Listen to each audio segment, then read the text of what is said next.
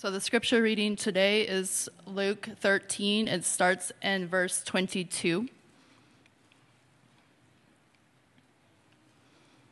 He went on his way through towns and villages, teaching and journeying through Jerusalem. And someone said to him, "Lord, will those who are saved be few?" And he said to them, "Strive to enter through the narrow door, for many, I tell you, will seek to enter and will not be able. When once the master of the house has risen and shut the door, and you begin to stand outside and to knock at the door, saying, 'Lord, open to us,' then he will answer you, 'I do not know where you come from.' Then you would begin to say, 'We ate and drank in your presence, and you taught in our streets.' But he will say, 'I tell you, I do not know where you come from. Depart from me, all you workers of evil.' In that place there will be weeping and gnashing of teeth, when you see Abraham and Isaac and Jacob and all the prophets in the kingdom of God, but you yourselves cast out. And people will come from east and west and from north and south and recline at table in the kingdom of God. And behold, some are last who will be first, and some are first who will be last." At that very hour, some Pharisees came and said to him, "Get away from here, for Herod wants to kill you." And he said to them, "Go and tell that fox, 'Behold, I cast out demons and perform cures today and tomorrow, and the third day I will finish my course. Nevertheless, I will go on my way today and tomorrow and the day following, for it cannot be that a prophet should perish away from Jerusalem. Oh, Jerusalem, Jerusalem, the city that kills the prophets and stones those who are sent to it. How often would I have gathered your children together as a hen gathers her brood under her wings, and you were not willing. Behold, your house is forsaken.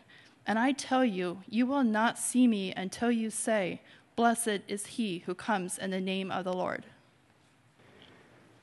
Good morning, Cross Fellowship. Last time that I spoke, I had the opportunity to speak on God's love, His care and His goodness, His kindness and concern for His children. An easier passage to preach as you bring encouragement and love to overwhelm the hearts of His people. But when we come to a passage like this, I will tell you that it is sobering. It is meant to be sobering. And we don't stray or dodge around what the texts teach. This is part of the reason that we believe in expositional preaching. We take a book of the Bible and we preach through it, and we preach the entire counsel of God. I grew up in a home that was filled with love and laughter and jokiness. If you've been around me much, you probably see some of that flavor come out. But I will tell you, there is nothing more sobering for me than the salvation of souls. That will sober me up so quick. And the reason is that I hope that you hear this morning, not from a man that is trying to exposit the word and come down on you, but I hope that you hear from a man that found himself in this very place, that was truly believing that I was right with God and would have been one of these pleading my case before God, and he would have said to me, "Depart from me, I don't know you." So when I say this, I tell you this with a sobering reality, and I know that there are people sitting in this service, in this church, that have had this same experience of believing that they were right with God and they weren't. When it comes to salvation, neither myself nor you get to dictate how salvation works, how it goes, how to explain it, how to deal with it, but the truth that is found from the words of Jesus, the very Word of God, is what shapes and forms the church's understanding of how salvation works. If you're new with us here this morning, we have invited you to turn to the book of Luke, chapter 13. You have the outline in front of you of my thoughts, my heart. This is what I believe the text is communicating. So if I don't necessarily communicate it that way, just know that that's what I intended to say, or that's what my heart was meaning to say, as I believe that I've tried to put some words to what I think the text is trying to communicate. But I will tell you that as I am 54 years old, 14 years ago, I came into a saving relationship with Jesus Christ, believing that at age 7 I had finally come to saving faith. I have entitled this message, "Will You Be Among the Saved?" I believe that captures the heart of what's going on here. As I told you, I have experienced this. I've witnessed many people that have experienced salvation later in life, believing that they were saved. And I believe that salvation is so important. It's one of the most important subjects and areas to deal with in people's lives that you could possibly get. So again, if you're here with us for the first time, we've been making our way through Luke. And what I will remind you is the context is that Jesus' face was set towards Jerusalem. There's a reason. He's determined on his journey not to be deterred or distracted from moving towards Jerusalem. The closer he gets to Jerusalem, the greater the opposition and threats come on his life. The impact that he has had on so many lives at this time have become mind-blowing. He has made so many radical changes for people, showing mercy, healing, forgiving, feeding, casting out demons, curing sickness and diseases, showing genuine goodness to mankind. And at the same time, he has been teaching the true way into God's kingdom, which stands in direct opposition with the religious teaching of the day. If one is paying careful attention as we make our way through Luke's gospel, and I mentioned last time I spoke that Jesus, in teaching the true way into the kingdom, I said this, that he has actually been closing the door, excluding many people, so that anyone that try to get in that uses any other way but the way that he teaches, he has closed the door to them to get into the kingdom. And this is strategic. Helping people seeing the impossibility of getting in on their own, with him doing the healing, him doing the helping, him doing the rejecting, him doing the accepting, puts all the attention upon him. The religious system of the day, in trying to teach people into the kingdom by rules and regulations, had actually removed the truth. And it was working the opposite of God, actually keeping people out of the kingdom. We saw that in chapter 11, verse 52. Jesus, in closing the door by removing any hope in man's ability, is actually opening the door by helping people see that their only hope is to be placed somewhere else. Humanity, this is the truth of God's word, humanity has a built-in internal hope radar, searching for hope to latch onto at any point.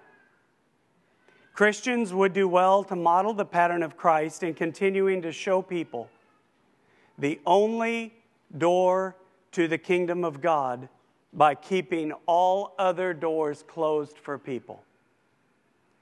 The way Jesus has been closing the doors by telling people about the perfection that God requires and what the kingdom of God is actually like. He himself is the very Word of God. Jesus has continued to reject anyone who will not leave the comforts of this life. Anyone who will not put him over the loyalty of their physical family. Jesus rejects anyone who still desires their old life. He rejects anyone who rejects his disciples. He rejects anyone who will not keep God's law. He rejects anyone who is blaming God. He rejects anyone who continues to test God. He rejects anyone, as we saw when I preached, the hypocrites, the greedy people, anyone who won't acknowledge him publicly. He rejects anyone who won't repent and trust in him as their Messiah. He continues to shut the door, showing people the perfection required. And as we learned last week, as Eric taught, that the kingdom of God is not meant to keep people in bondage. As you remember, Jesus gave 2 parables teaching that the kingdom of God is filled with protection and security for those in it. He also spoke of the freedom that people would find in it. People also in his kingdom would be settled in for the long haul. They built nests in the tree of Jesus. Jesus also spoke of the kingdom of being a beautiful inner hidden change for its people, as opposed to external rule following that produces unkindness towards others. It is unstoppable and it will continue to spread. You can't stop the kingdom of God. As Jesus continues to journey towards Jerusalem, stopping in various places along the way, this unidentified person, which brings us to our text today, asked this question to Jesus. Let's look at verses 22 and 23. We'll look at them again. He went on his way through towns and villages, teaching and journeying towards Jerusalem. The he there is Jesus. And someone said to him, Lord, will those who are saved be few? This person's question suddenly feels like a genuine concern for how difficult Jesus is making it for people to get into the kingdom of God. At the same time, Jesus has been demonstrating the beauty and the kindness of the kingdom by healing, forgiving, helping, feeding, loving, and defending, showing God's mercy and compassion towards people. The question this person wants to know is how many people will actually get in there? In other words, there's a concern for heaven's population when the door keeps getting narrower and narrower. If, according to Jesus, the Jewish population is being rejected right and left to be in the kingdom of God, then what does that say for the rest of the world? What about the Gentiles? If he's the king of the kingdom, he seems to be closing the door on anyone who can get in. The person that asked him recognizes him as Lord. You see that in the text, but is wondering just how narrow is this door going to get? Application. How wide, honestly, are you believing that that door is open today? Unfortunately, today in America, I believe that we are feeling the effects of past generations that have taken it upon themselves to foolishly open the door to God's kingdom, stepping into the shoes of God, and creating various other ways such as altar calls, sinners' prayers, water baptism, raised with Christian parents, and a whole host of other wide doors that never, by God, intended to be open. Notice how Jesus answers this person about how many are actually saved. Let's look at his response. Verse 24. Strive to enter through the narrow door. Here's the reason. For many, I tell you, will seek to enter and will not be able. Jesus tells the man to strive to enter through the narrow door. This is an interesting response to the question, will those who are saved be few? Jesus first tells the person, you need to make sure that you're going to be there. Hence the title of the message. In other words, the way is so narrow you might find yourself excluded from God's table. This begs the question, with salvation on the line, how narrow is narrow? Salvation for the nation Israel has always been by way of trusting God, both nationally and individually. God has always been Israel's salvation. It has always been understood if God doesn't save Israel, then Israel won't be saved. Jesus is saying that there is a door to enter, indicating that people are naturally on the outside of the door, needing to enter the correct and only narrow door. Jesus starts by sharing the dangers of entering the wrong door. Jesus is specific here about which door is to be entered, directly related to the question about salvation. He says the only way to enter the eternal kingdom is through this narrow door. Jesus is specific about getting this door right due to the tragedy of multitudes who knew full well about this wonderful kingdom of God, and yet are sadly denied entrance. In other words, it could be easy to miss the one and only narrow door. Other doors are wide open and will lead to a singular other place. But for now, the one narrow door that is leading to eternal kingdom of God is still open. Jesus is telling this person to respond quickly before time could become a closed door. The Bible does speak of a legal limit on sin for people. This is the reason not to delay the response of God by repentance and faith in Jesus Christ. The Bible does teach that there can come a time when the activity of God's pursuit in a person can be shut off. This isn't a popular message.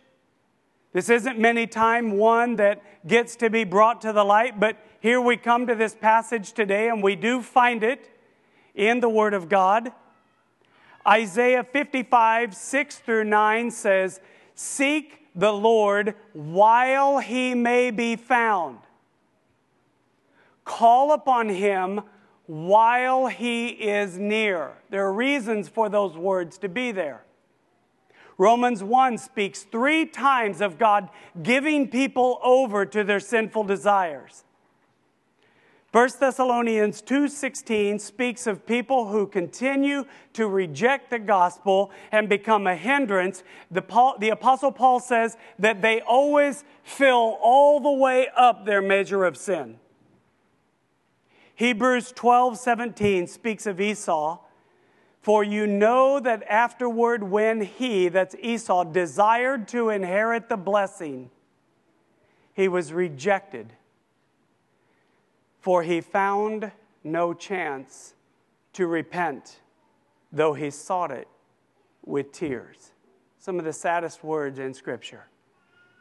Jesus was adamant about people not denying the convicting work of the Holy Spirit in one's life. Let's look at verse 25, see what Jesus says there. These are God's words, not mine. "When once the master of the house has risen and shut the door, and you begin to stand outside and knock at the door, saying, 'Lord, open to us,' then he will answer you, 'I do not know where you come from.'" Jesus explains the striving to enter through the narrow door is directly connected to this master of the house, rising and closing the door. The more a person resists God, the harder the heart gets. You may be here, and you know that you need to be in a church that will tell you the truth, and yet you reject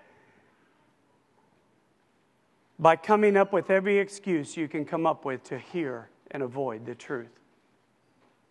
These Jewish people who are in front of him, the nation that received more direct work of God than any other people on the face of the planet, were intended by God to enjoy the blessing of His presence in Jesus and receive the eternal kingdom through the salvation provided by God Himself, will find themselves tragically on the outside, knocking at the door to be opened to them.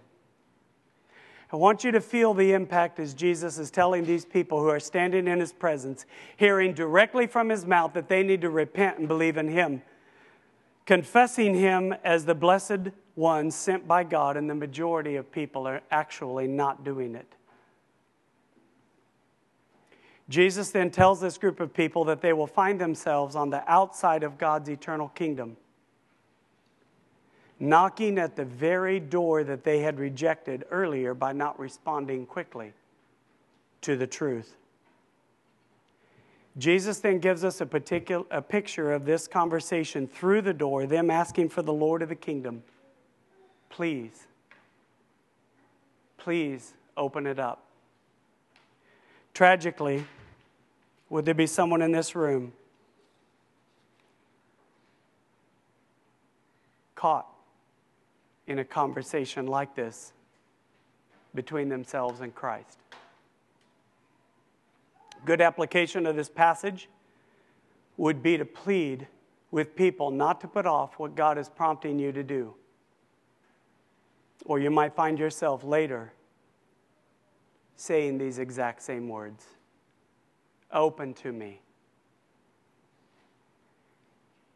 Imagine this. It is none other than Jesus' voice who is the one speaking back to them. Imagine the surprise for some people being told to surrender their lives now to the lordship of Jesus, only to find it is also Him that they actually have to get past in the entrance of the kingdom. What an incredible surprise when they hear His voice. I do not know where you come from. How about you? If I preach this passage right, it must be understood that there could be some here that will hear these words from the mouth of Jesus Himself. This is not the ridiculous joke that St. Peter's at the gate making the decision of where people go. It's the master of the house, Jesus Christ, that people have to get past. The sheer terror and sobering words that many will hear with the negative response from the God of the kingdom, you come from somewhere I don't know. In other words, you didn't come through the narrow door. For many, this will be a serious problem when upon hearing these words, people will try to begin to justify themselves, argue with God, and plead their case before Jesus, the final judge. I hope, dear friend, that this will be no one here. Let's look at verses 26 and 27 as we continue making our way through this passage. Then you will begin to say, but Lord, we ate and drank in your presence. You taught in our streets. But He will say to you, I tell you, I do not know where you come from. Depart from me, all you workers of evil. There is no other way to be justified before God except by way of coming through the narrow door. Jesus is letting these people know that being around Him at dinner parties or listening to Him speak is not the same thing as entering through the narrow door. These people actually had the privilege of physically seeing and hearing Jesus and believed that hopefully being around His presence would have a factor in how Jesus should give some leeway on them making their entrance into God's kingdom. Outward contact with the message and person of Jesus will accomplish you nothing. You will not be justified by being around God's people. How tragic it will be for some today to have had the works of God happening all around you, if you've listened to preaching for years and there is still no response of you coming through the narrow door and repenting and coming to Jesus for forgiveness of your sins, for your heart crying out and confessing publicly Him as your greatest need. It should be understood from this next verse how tragic it will be that no amount of pleading will be accepted when a person has come into final judgment time of their souls. God would cease to be just. Please know this about God. He would cease to be just at any point if He began to make exceptions for these Jewish people in front of Him. I remember the words of Billy Graham. He said, if God doesn't punish people, He would owe Sodom and Gomorrah a great apology. And it is true. You can rest assured He will not make any exception for you. The only way to be justified before God is for you to throw yourself at the mercy of Jesus and by His grace come through the cleansing power of the precious blood of Christ. This is called salvation. It's what happens when a person enters through the narrow door. If you do not come through the only way of the narrow door of Jesus, the response from the divine will not change. It remains the same. Malachi 3:6 says, "For I, the Lord, change not." The master of the house tells them again where their problem is by repeating that He does not know where they come from. This does not mean that suddenly God has a mental block. It does not mean that but it does mean that He recognizes them as not belonging to Himself. They don't belong to Him, and nor will they share a spot at the table of His banquet. In fact, what the person can expect to hear is the last command that He will ever give them. From the last part of this verse is the command for all eternity to leave His presence. Depart from me, all you workers of iniquity. Jesus has made it clear for people to be obedient to His word, or there will be consequences. Man is given a choice to make, obey or face Jesus in the final judgment and be punished. Notice in this command, the people are no longer given the opportunity for a choice. The command isn't asking man to make this choice as though I would like for you to leave my presence. Would you please leave now? Even if you don't believe it, this command comes with the same sovereign authority God has over one's physical life. God has the power to accomplish His authority by simply the power of His spoken word. As soon as God says, "Depart from me," by His sovereign power, this enemy of His is now ushered into another place where God has reserved for all evil. You are fully responsible for what you have believed. Let's look at verse 28. 'In that place there will be weeping and gnashing of teeth when you see Abraham and Isaac and Jacob and all the prophets in the kingdom of God, but you yourself cast out.'" When Jesus says depart, those who have not heeded in response to properly repent and believe, in this context were people who are fully expecting to get into the kingdom of God. They will be forced to leave His presence and placed in a real, we believe in a real, physical location that has been reserved by God to experience eternal torment and punishment. I want to read to you a passage in 2 Thessalonians chapter 1, verses 5 through 10. Paul says, "This is the evidence of the righteous judgment of God, that you may be considered worthy of the kingdom." This is for his Christians, "for which you are now also suffering, since indeed God considers it just to repay with affliction those who afflict you, and to grant relief to you who are afflicted as well as to us, when the Lord Jesus is revealed from heaven with his mighty angels in flaming fire, inflicting vengeance on those who do not know God and those who do not obey the gospel of our Lord Jesus. They will suffer punishment of eternal destruction away from the presence of the Lord, and from the Lord the glory of his might. This place that Jesus is referring to is hell. Regardless of what popular belief thinks, Jesus teaches that these people who are placed there will experience both emotional and physical suffering for the rest of eternity. Say, Mike, how do you know that? We can see this by his words, weeping. That's the emotional. The gnashing of teeth, that's the physical.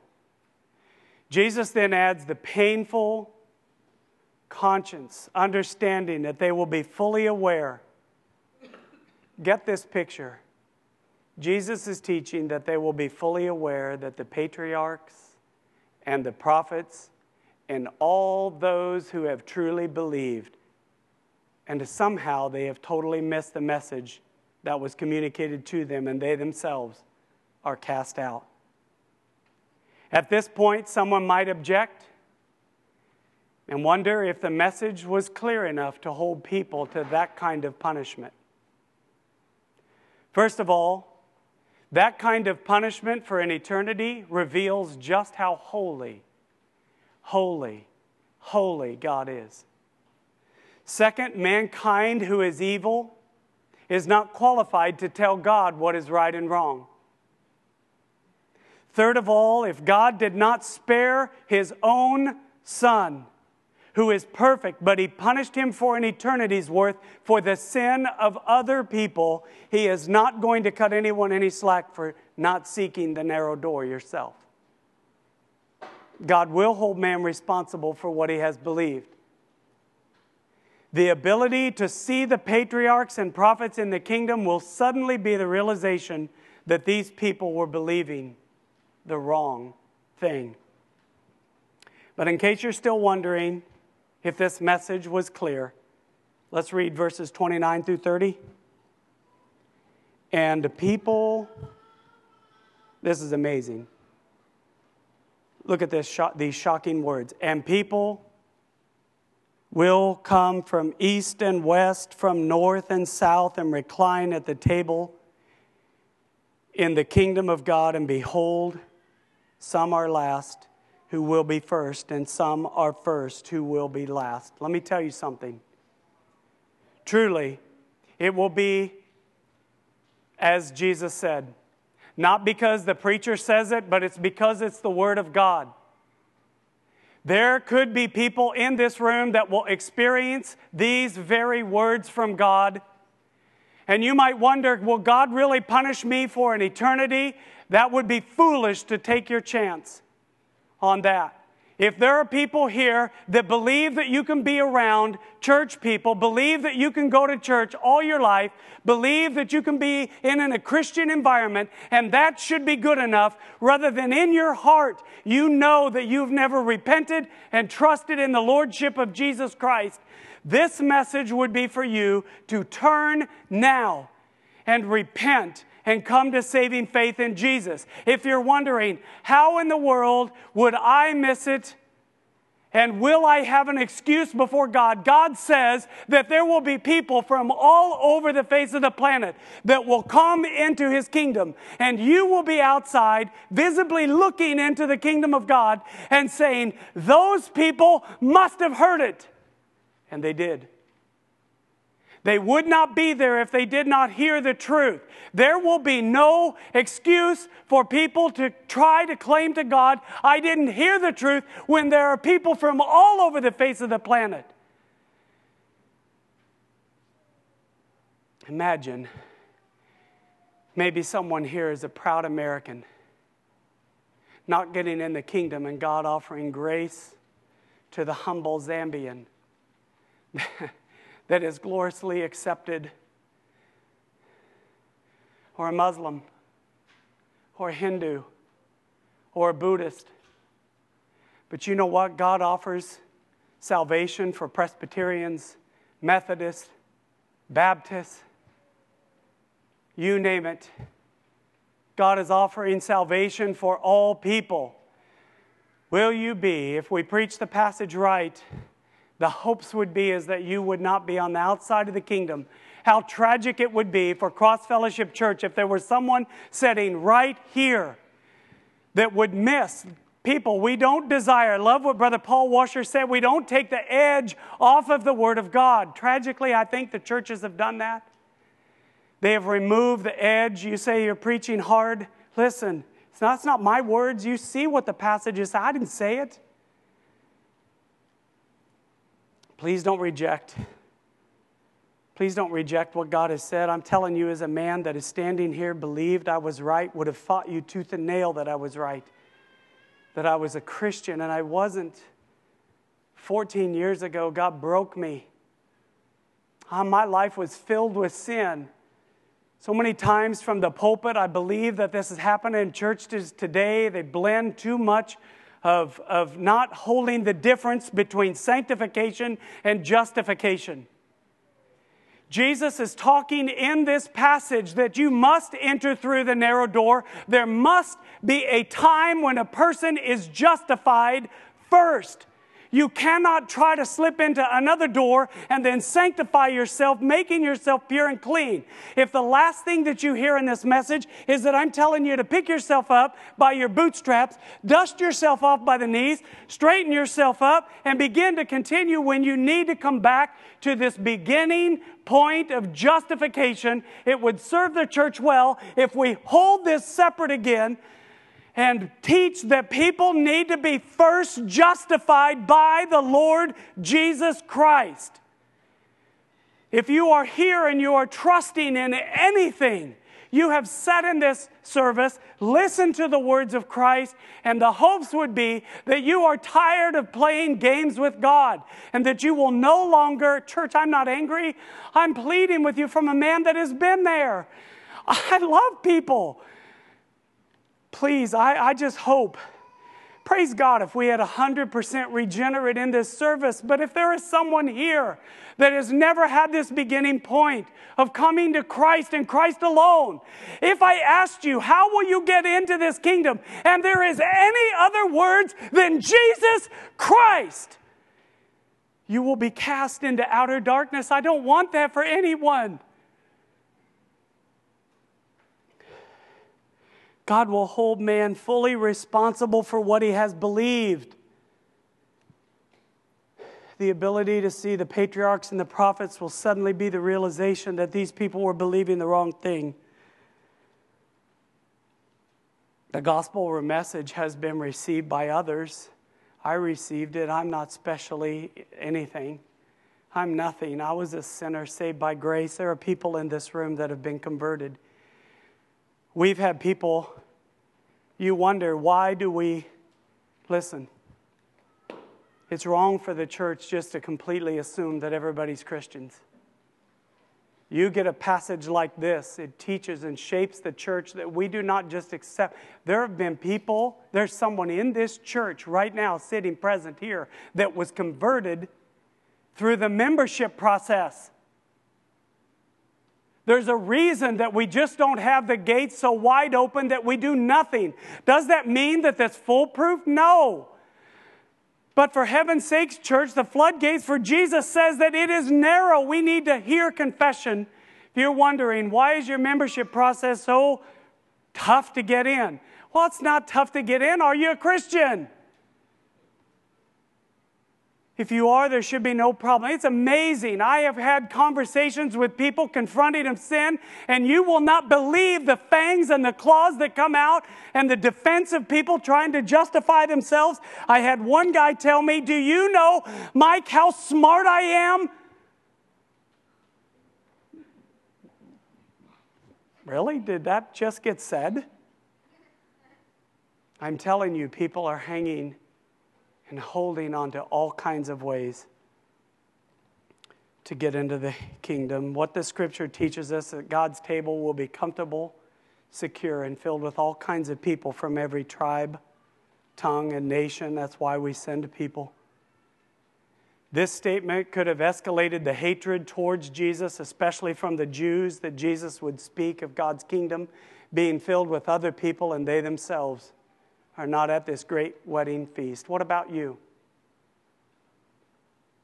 Will others from all over the world come and you yourself be left out? That's what you're meant to feel about this passage.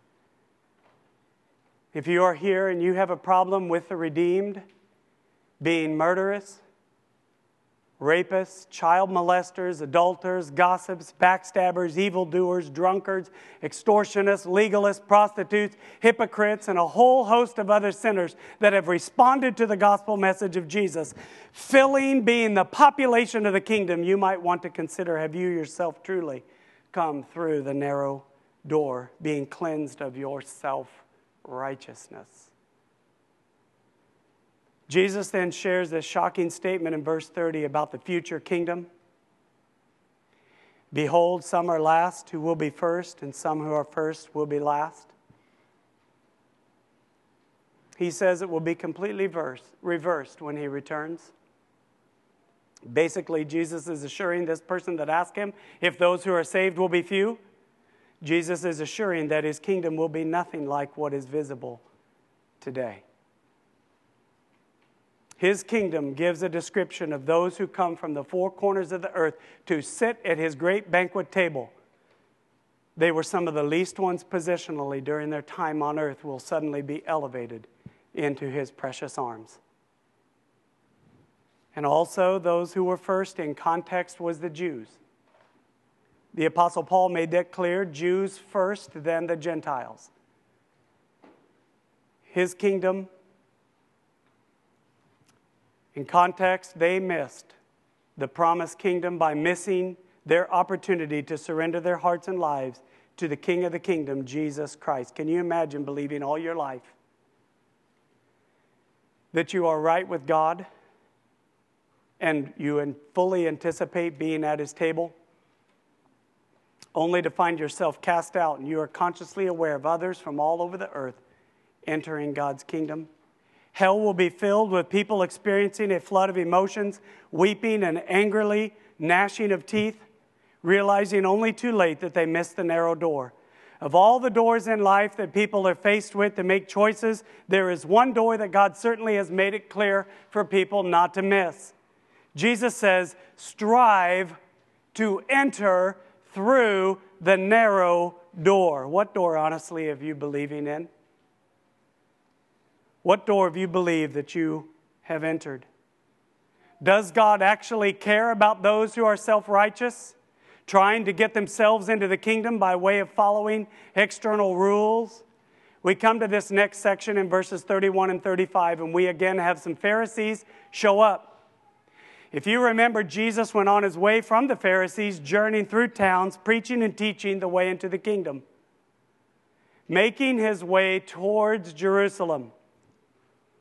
The last encounter that Luke tells us about the Pharisees was back in chapter 11, verses 39 through 53, where Jesus calls them hypocrites, and they are said to be lying in wait to catch him and to provoke him.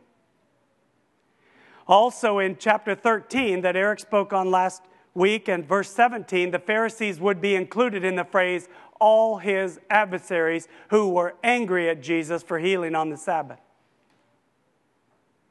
These Pharisees gave a wrong picture of God's kingdom, as do other legalists. As Jesus healed a woman who had been bound for 18 years, he gave a correct picture of God's kingdom that was different than observing a particular day, but he taught that healing comes through God alone, found in the person of Jesus Christ. In other words, God's kingdom is not like what religious hypocrites display from the outside, trying to push religion onto the inside. It's an inward hidden beauty that God changes from the inside out. Some Pharisees are now telling Jesus to leave. They tell him or warn him that now Herod wants to kill him. Let's look as we continue this story in verse 31. Look at verse 31 with me. At that very hour, some Pharisees came and said to him, "Get away from here. Herod wants to kill you." Jesus has just warned the nation about the way into the kingdom for salvation is through the narrow door, while the window of opportunity is open for them. He has also just told them that you will want to be sure that you will be among those that's seated at the king's table and not left outside the door knocking. Luke now places this section here and connects it to it because he says, in that very hour. He places it showing the same time that Jesus is issuing a warning, Jesus receives a warning from Herod, from the Pharisees, that Herod seeks to kill him. We should note that the Pharisees had no problem to approach God with a message from a wicked man. But would they stand with God in the person of Jesus and deliver a message back from him the other way? Kind of feels like Moses. I can't be certain, but it kind of feels like in this context of rejection that these Pharisees are trying to use Herod to drive Jesus away. Remember, Jesus is leaving Galilee. This particular Herod is from Galilee. Jesus is headed towards Jerusalem. This is the same Herod that killed John the Baptist. If this is true, that these Pharisees are coming to Jesus using Herod to say, get away from here. Herod wants to kill you. What they're doing, in essence, is rejecting Jesus, pushing him further. If this is true, what excuse are you using to continue to reject Jesus to be on the throne of your life? Let's read verses 32 and 33 as we continue. And he said to them, this is amazing from Christ, go and tell that fox, behold, I cast out demons and perform cures today and tomorrow and the third day. I finish my course. Nevertheless, I must go on my way today and tomorrow and the day following, for it cannot be that a prophet should perish away from Jerusalem. The message that Jesus gives back to King Herod reveals first his view of that king in comparison to himself. Jesus calls him a fox. Herod is not casting the demons out of people or helping them. Herod is not providing miraculous healings for people who have been tormented for 18 years. Herod is not forgiving and compassionate and loving and caring and honest and just in all that he does. Jesus tells these Pharisees, choose your king. Jesus tells the people, as the King of Kings, I am the authority over your demons. I am the lover of your soul. I am the forgiver of sins. I am compassionate. I am loving, caring, honest, and just. Come to me, all you who are weary, and I will give rest for your souls that you so desperately need. I ask you, dear friend, what kind of lesser king are you listening to the advice of today? Are you continue to try to push Jesus away because you are following the advice or trying to use that as an excuse? Following any other king other than King Jesus will land you in that place of outer darkness. Jesus refused to turn from the very course that he came to accomplish. That's why he states the words, I finish my course. Jesus tells this group, nevertheless, no matter what king you choose, Jesus' course is set towards Jerusalem. Like the other prophets before him that carried the same message from God to his people, calling them to repent and trust. Through rejection, these other prophets would lose their life. Jesus would be no exception. Finishing his course, get this, of bringing salvation for God's people would actually be a course, a direct course for Jerusalem to die for the very people that would reject him. My dear friends, this is the very heart of the gospel. Jesus died for your and my salvation. The very purpose for Christ's coming was to die in place of people, a sacrifice in a place of sinners. The question that was asked at the beginning, will those who are saved be few? Jesus' answer, strive to enter through the narrow door. My friends, that narrow door into the kingdom of God is through Jesus himself, who died in Jerusalem for Jews and Gentiles, even though you have heard this over and over and over, and this is burned into your mind. I hope and pray that it would move to the hearts of anyone here that may be on the outside of the kingdom knocking. Again, the text is asking and communicating to its original hearer, which was the most excellent Theophilus. If you remember back in chapter 1, verse 3, the question that's being asked is, what door have you entered? Let's look at the text closely and see exactly what's going on and apply it. There are some Pharisees here that are described as seemingly trying to protect Jesus from Herod. In fact, Luke records for us that they actually publicly came and had voiced it. The problem is, Jesus doesn't need protected from anyone.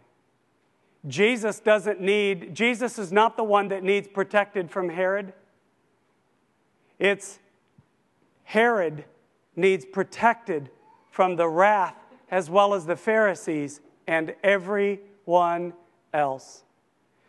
Trying to manipulate Jesus to be who you want him to be is a clear sign that you will not be among the saved. You, in trying to be in control of him, is a sign that you will be among those who will hear eternally weeping and gnashing of teeth. Let's read verses 34 and 35 as we make our way through the last of this message.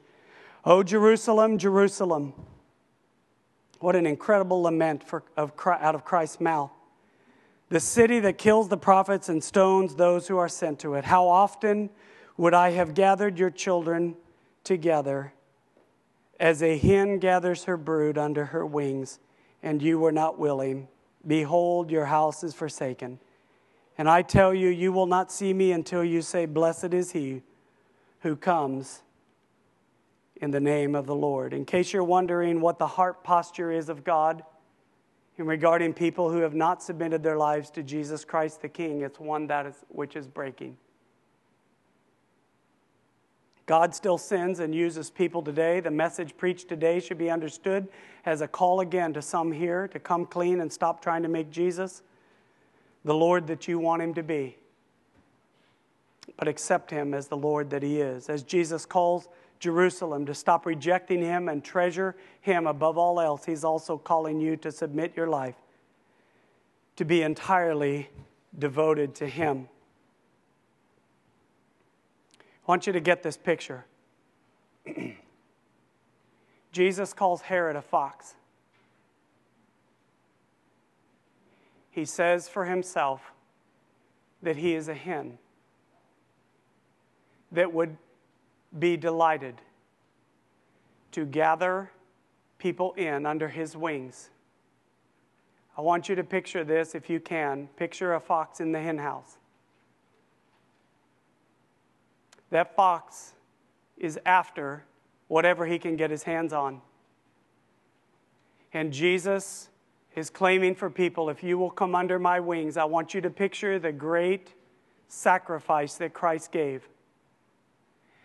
As the fox comes into the hen house and desires to devour, that hen brings her children under her wings and is willing to be devoured by the fox so that the fox will not hurt the children. What a glorious picture of the gospel of Christ is Jesus hung on the cross, receiving the wrath of God, wave after wave after wave, and he died, giving his life that those that would come and be gathered up under his wings would be gloriously saved from the wrath to come. There is something much greater than Herod that is coming. It's called the wrath of God and eternal punishment in hell. Church, we believe in a real hell. We believe in a real punishment. If you are here and you are hearing this message, know that there's been one sent that is pleading with you from his heart. Don't turn away from what God is doing. Come under the wings of Jesus Christ, the hen that will give his life to save people from all eternity of being tormented and punished in hell. Will you bow your heads with me?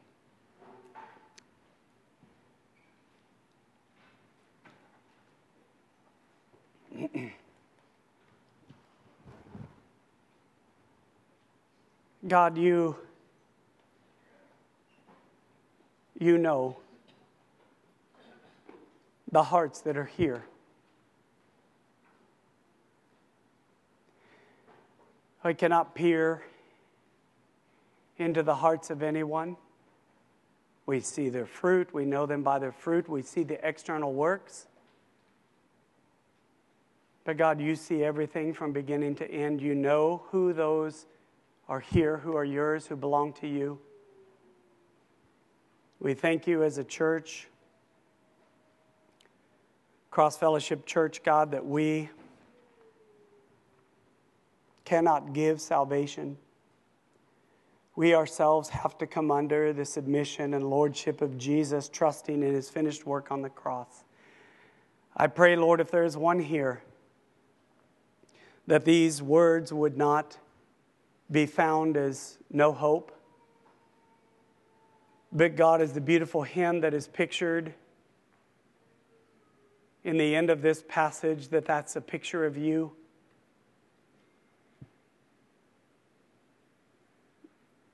That is greater than anything anyone can ever go through.